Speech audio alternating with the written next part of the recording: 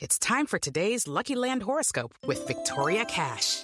Life's gotten mundane, so shake up the daily routine and be adventurous with a trip to Lucky Land. You know what they say, your chance to win starts with a spin.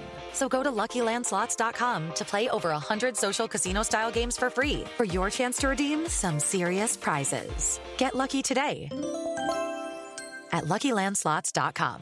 Available to players in the U.S., excluding Washington and Michigan. No purchase necessary. VGW Group. Void where prohibited by law. 18 plus. Terms and conditions apply.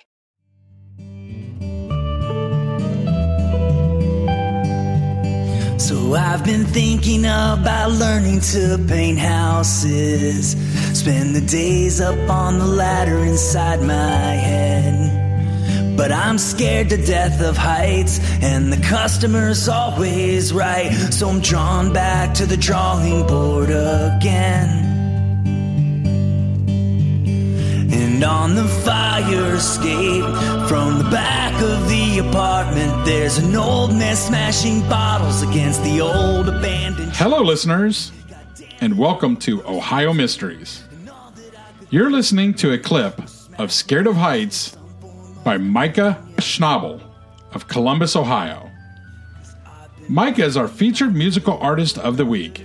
So settle in and get comfortable. Stick with us to the end of the episode, and we'll tell you more about Micah's special brand of folk and punk and play the whole song for you. That's interesting. I love the mix. That's awesome. But right now, stoke the fire and pull up another blanket. We've got a brand new mystery for you.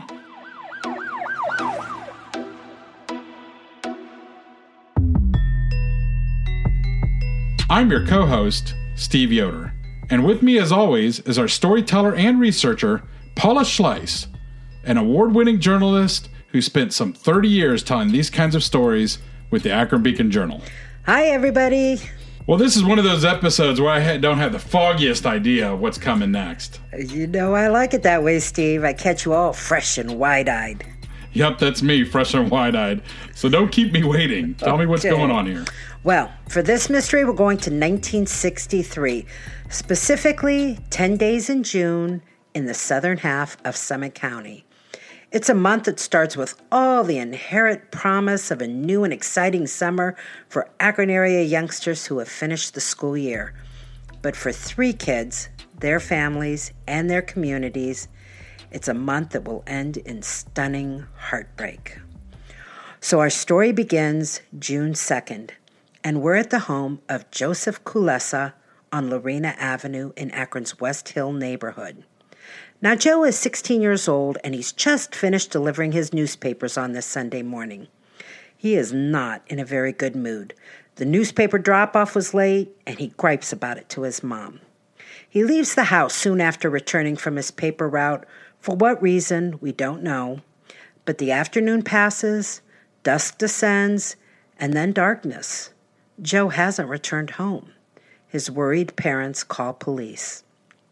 Now, Akron police begin investigating Joe's disappearance and quickly uncover a sign that is fairly common among runaways. He's been struggling at school. He's just finished his junior year at Archbishop Hoban High School. That's a private Catholic school on the city's east side. He'd been doing okay till the middle of the school year, but then his grades slumped, and teachers noticed his attitude had taken a dive as well. When the school called his parents to talk about his absence, Joe's dad told them his son would not be returning to Hoban for his senior year.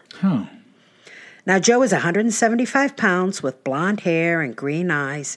He's one of 4 children of Joseph Kulesa, a tire maker, and his wife, Donna.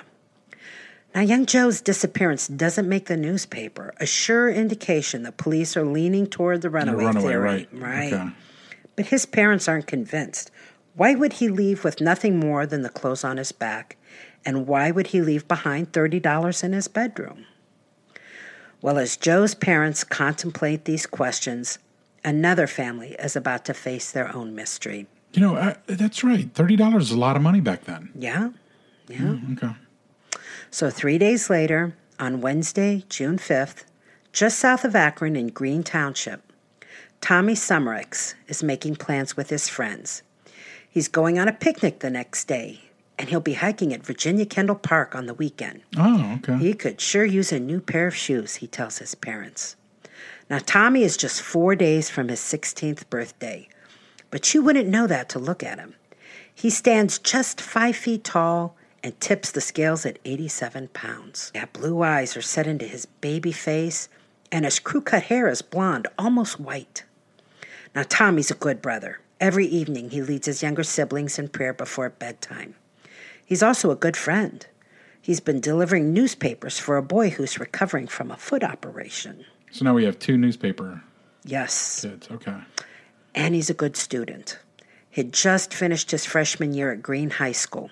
He signed up to take a summer typing course at the school, but there would still be plenty of time for the things he loves, like building model airplanes and dismantling radios, and being with his friends, of course.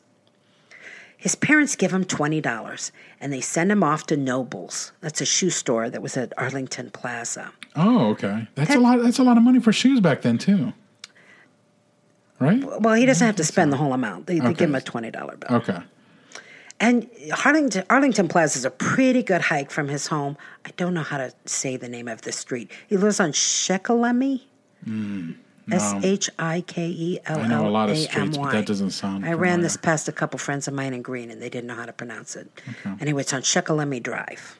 That sounds good. So he leaves about 6:15 p.m., and it takes the better part of an hour to get to the store. Now, he picks out a pair of gray suede sports shoes at a cost of $6 and change. Tommy puts the rest of his cash in his wallet, and he leaves the store by 7:30. Now, it's possible, even likely, that Tommy tried to thumb a ride back home. He'd done that several times before. Like I said, his home is a few miles away. But we don't know if he did that on this day, because Tommy will never make it back. As night descends, John and Marion Summericks are getting anxious. They make a few phone calls to see if Tommy stopped to visit anyone along the way, but nobody has seen him. They decide it's time to call the Summit County Sheriff's Office. Now, deputies look for Tommy throughout the night. They trace his path between the Arlington Plaza and his home, looking for evidence, asking questions. Over the next 2 days, they'll interview more than 50 children to see if anyone knows anything. They ask everyone the same question they asked in Joe Kulesa's case. Could Tommy have simply run away? No way, Tommy's parents say. His mom tells a reporter that he was probably either hit by a car or picked up by someone in a car, but it would never have been his intent not to return home. Well, the sheriff's office, they're pulling out all the stops. They employ helicopters, bloodhounds, a mounted posse. Skin divers check out area ponds and lakes. Tommy's parents make handbills and distribute them to stores and gas stations throughout Summit and northern Stark counties. They offer a $500 reward for information. Days go by, and Tommy's family is helpless to do anything more than to wait for word of his fate. Now on June 12, that's a Wednesday and exactly 1 week from the day Tommy vanished, 12-year-old Ruth Guthrie is at the Midwest Industrial Free Fair at Talmadge High School Stadium. Now Ruth had earned her way to the fair by doing chores at home. Her mom, Edna, paid her $2. That was plenty of money for a day of fun at a fair. She tucked the money into her pocket and left her Talmadge home on West Howe Road at about 2 p.m. and walked a mile south to the fair. Now, she's a pretty 5'1", 90-pound girl. She's got bobbed brown hair and blue eyes. She's not alone. She's with friends, and they spend the afternoon on amusement rides and playing carnival games. Now, it's a popular event. There are more than 30,000 people in attendance there. But as the supper hour approaches, Ruth and the 2 friends leave the stadium to begin their walk home. The 3 girls are together for most of the walk. They take a shortcut through a grassy field near Overdale School. Then Ruth's 2 friends peel off for their own homes, leaving Ruth just 3 blocks to walk alone. About 5 p.m., Ruth bids her friends goodbye at the corner of Bierce Street and Vinewood Avenue. Then she begins to walk north along Bierce.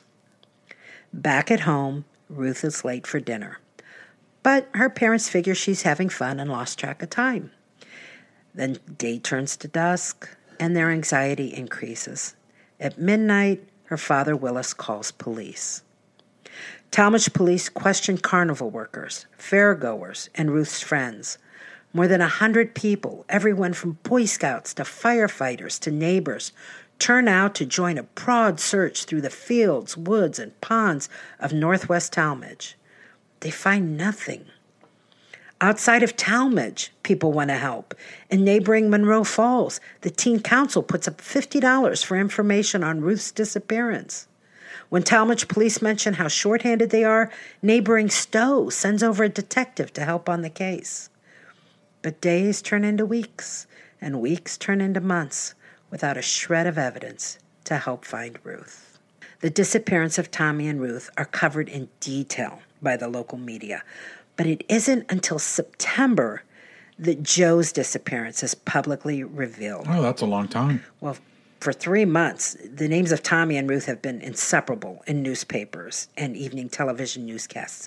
Now, finally, Joe's name is added to the list, and everybody is aware there are 3 missing children in the Akron area. 3 children who left home and never returned during a 10-day period in June. At dinner tables throughout the area, families are discussing the cases. Could one or more of the kids be runaways? Were they kidnapped? Is a killer on the loose? Are the cases connected, or are there 3 completely separate scenarios? Could there be 3 different suspects? Of course, investigators have been plenty busy trying to figure that out. There were hundreds of leads to follow. In Talmadge, investigators follow a lead all the way to Decatur, Indiana, looking for Ruth. In Akron, police have solicited help from authorities ranging from West Virginia to Los Angeles, tracking down tips. Joe Kulesa's father even flies to Long Island, New York, in pursuit of a lead that will eventually prove fruitless. And in Greene, the Summit County Sheriff has had its hands full with Tommy's case. There are sightings being reported all over the place. People say they've seen him at a bus stop on Brown Street, renting a kayak in the Portage Lakes, playing in Firestone Park. Acquaintances said they even saw him at the park laying on a bench, and that when they called to him, he jumped up and darted away. A resident in Norton calls to say a boy matching Tommy's description is living on the streets in the area, so police form a dragnet to catch him. They do, but he turns out to be a 10-year-old runaway from Cleveland Heights. So it's no wonder the public really focuses on a theory that Joe, or Tommy at least, might have run away. For instance, that summer of 1963, another Akron area teen went missing, and he was found a few weeks later working for a carnival. He had literally run away to join the circus. Okay. But the families of Joe, Tommy, and Ruth, they know something's wrong. Something is very wrong. Summer gives way to fall. Fall gives way to winter. Winter gives way to spring.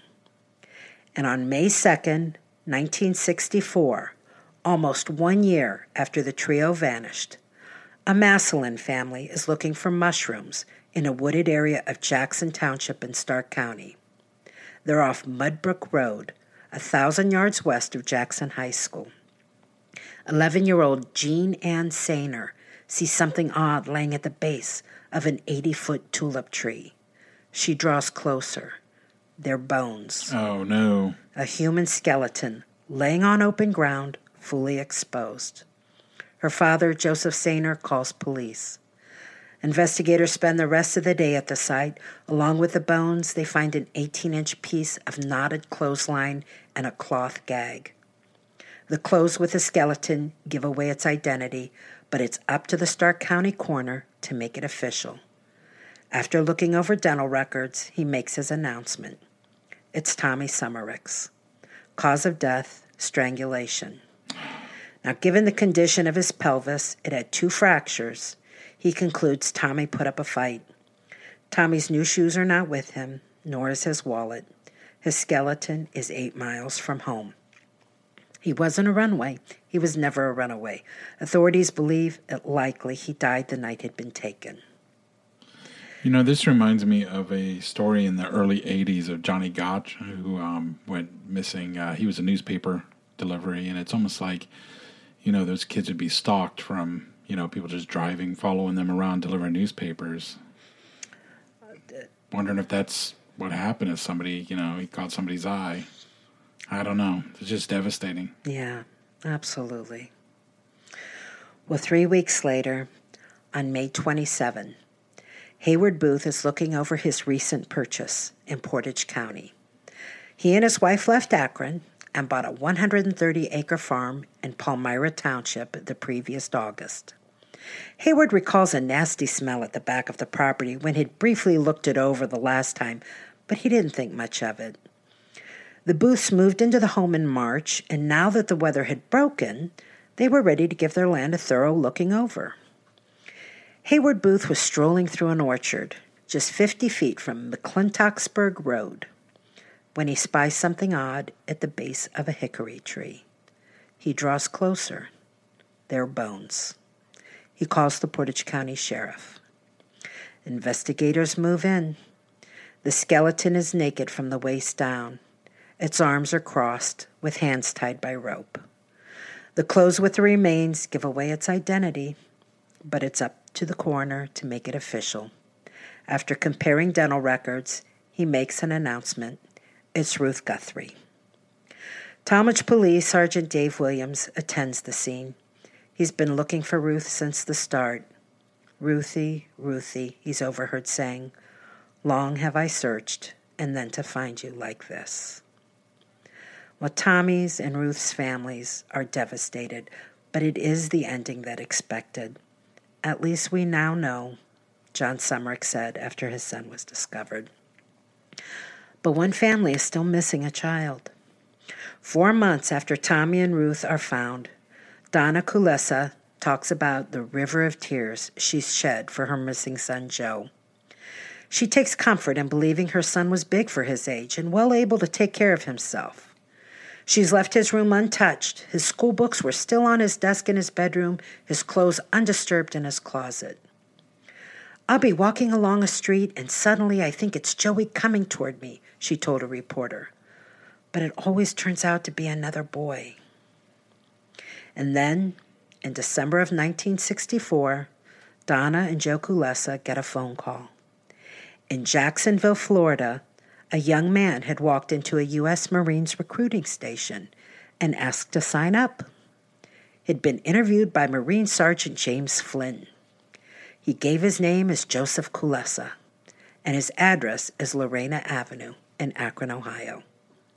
When Sergeant Flynn does a background check, he learns Kulesa has been missing for the better part of 2 years. He calls Akron police. Police call Jacksonville to ask authorities to find the now 18-year-old at the hotel that he reported as his current address and hold on to him. Then police and Donna and Joe Kulesa fly to Florida, telling the press this will be the most wonderful Christmas present. And it's him. Wow, that's unbelievable. The boy who disappeared after delivering the Sunday newspaper that day, the boy sought by FBI and police investigators in 5 states, the boy who went missing the same month as 2 others who were returned to their families as skeletal remains. He's okay. Now, we don't know how that first conversation with young Joe went.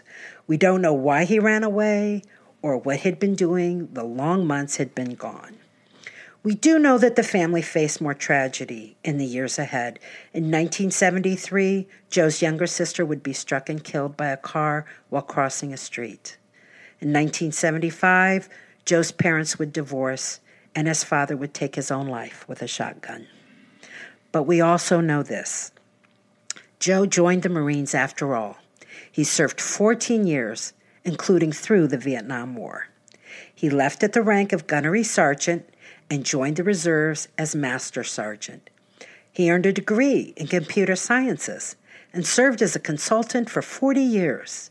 He raised a family in California, including 4 children. And he clearly was the same adventurer who left home that day in 1963. Joe died October 5th, 2010, at the age of 64, when he, according to his obituary, fell asleep on his sailboat off Oceanside, California, and woke up in God's Harbor. Also, as his family wrote in his obituary, and this is a quote, Joe was an insatiable reader with an unending curiosity about the world and his fellow man. He was a deep philosophical thinker with a wry sense of humor and an ample supply of jokes. Joe was a good, honest, loving man. The world is a better place because he passed our way. Well, it sounds like one of the three kids had a bit of a happy ending there, but the murders of Tommy Summericks and Ruthie Guthrie, they were never solved. No, they weren't. You know what? Maybe this is a good time for our armchair detective, Steve. Yes, indeed. This is a segment of our program where we invite our Ohio Mystery listener to share their thoughts and theories on the case. And today, we welcome Jennifer Harbour, who, by the way, is my sister and one of our biggest fans. Welcome, Jennifer. Welcome, Jennifer. Hi, everybody. Hey, that's my line. Jennifer lives in Canal Fulton, and she is mom to 4 kids, including a couple of teenagers. Jenny, when I was thinking of you for this podcast, I was thinking, parts of this just must make you cringe as a mother. Oh, yeah. Very scary to think about. That's why my kids aren't allowed to go anywhere alone. Well, you know, I think one of the interesting things about this story for me was how the police and the media have to make a decision on what to make public and what not, because they literally in the Akron area get dozens of missing persons cases a week, and they can't make each one a story. Most of them are kids who have just run away.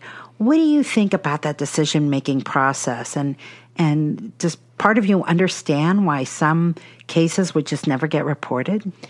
Yeah, I was thinking about Joe's family and how frustrated they must have been that, you know, their child's missing and nothing's been put out there and nothing's been said. Yeah, as a parent, that's got to be very, very, very frustrating. I can only see it as like through a parent's point of view. And of course, if my child's missing and they're telling me my kid could be a runaway, that'd be infuriating because, of course, you want it all over the news. You want it in the newspapers. You want people helping you look.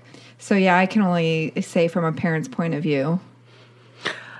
As the story progressed and you got to hear a little bit more about Joe and Tommy and what people were reporting and the leads they were chasing, as a mother reading those reports, would you have kind of presumed them both to be runaways at that point? No, actually not. My first instinct was that both of the stories had been foul play and that maybe there was a serial killer. I never thought for a second that either of them had run away, even with Joe having problems at school, having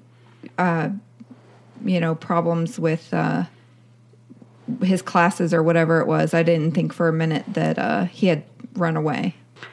You know, both of the first 2 cases, Joe and Tommy, involved a paper route. Mm-hmm. Did that stick out in your mind at all? My first instinct was to trace it back to that maybe someone had been following them or it was somebody on the route, or I know Tommy was filling in for somebody, so I wasn't sure where his route was, and maybe it was near where Joe's route was, and that maybe it was someone they had delivered to that had been following them or tracked them down or whatever. So, yeah, that was definitely something that had me thinking.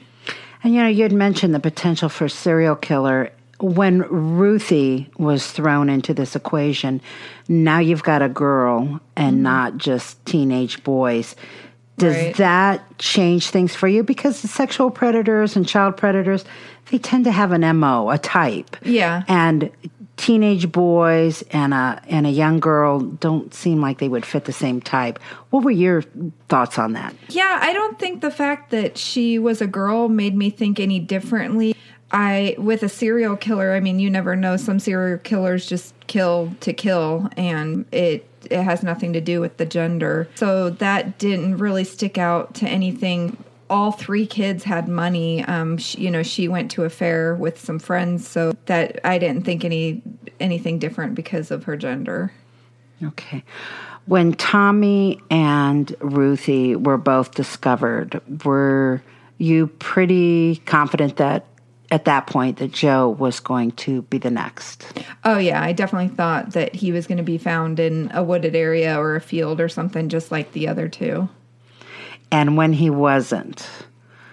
That kind of gave me a little bit of a happy ending there. I wish it could have ended like that for all three of them. But yeah, that was kind of a happy ending to such a sad story, that he was actually alive and he did live such a good life. I loved his obituary. You know, I'm assuming maybe his kids had written that and that he had made an impact. You know, so many obituaries are very straightforward, just kind of like resumes. Mm-hmm. And yet there was such a personality that they had put into that obit that clearly the family that had written it, you know, was really affected by his life in a positive way.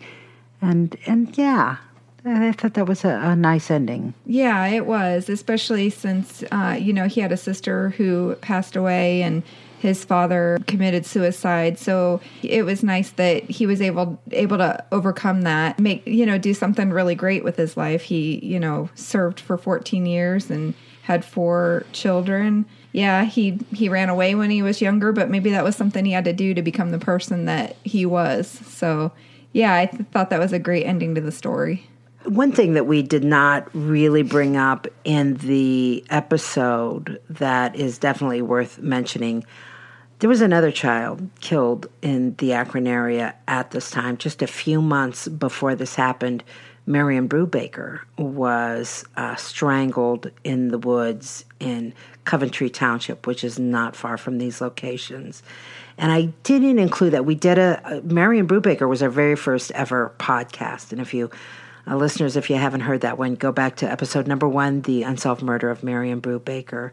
And I did not link it to this because police felt they had a very strong suspect in that case. And it was somebody who really would not likely have been involved in these other ones. Mm-hmm. But we don't know that. I mean, nobody was arrested in any of these. And it is possible that Marion Brubaker, who was killed just a few months before these two, they could have been connected somehow. Yeah, you never know. Yeah. Well, Jennifer, thank you so much. I appreciate your insights in this. Thank you for having me, guys. You bet.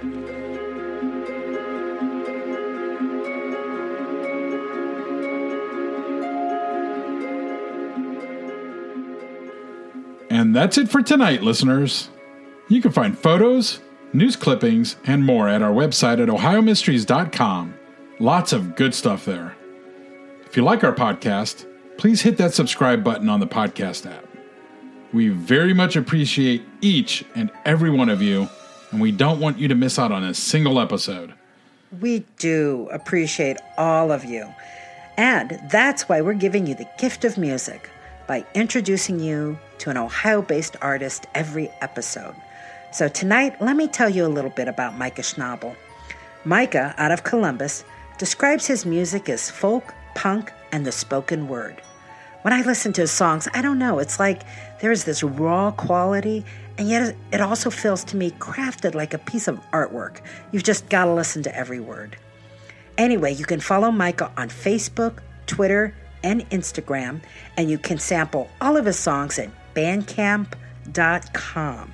Just go there and search for his name. It's Micah, M-I-C-A-H, Schnabel, S-C-H-N-A-B-E-L.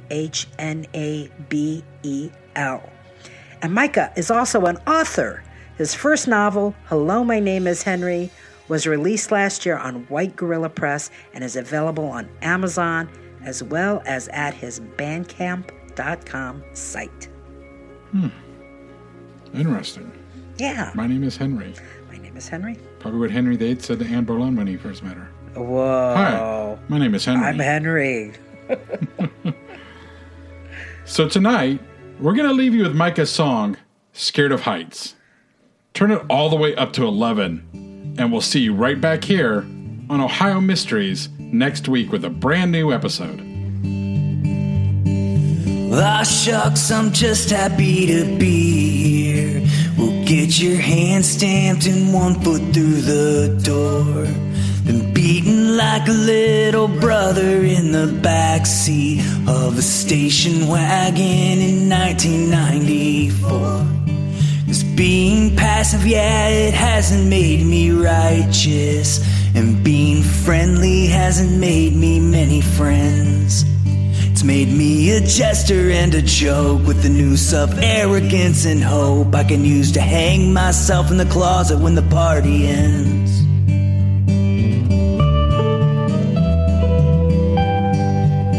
So I've been thinking about learning to paint houses, spend the days up on the ladder inside my head. But I'm scared to death of heights, and the customer's always right. So I'm drawn back to the drawing board again.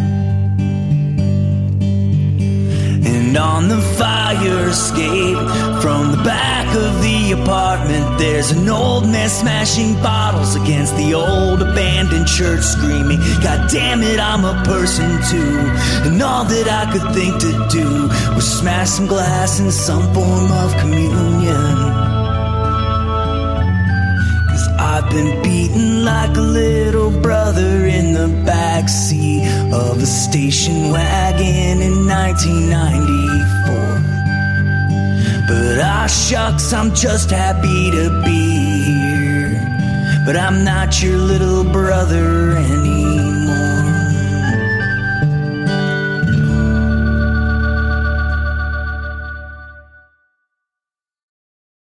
This is the story of the one. As a maintenance engineer, he hears things differently. To the untrained ear, everything on his shop floor might sound fine, but he can hear gears grinding or a belt slipping. So he steps in to fix the problem at hand before it gets out of hand. And he knows Grainger's got the right product he needs to get the job done, which is music to his ears. Call, click Grainger.com, or just stop by. Grainger, for the ones who get it done.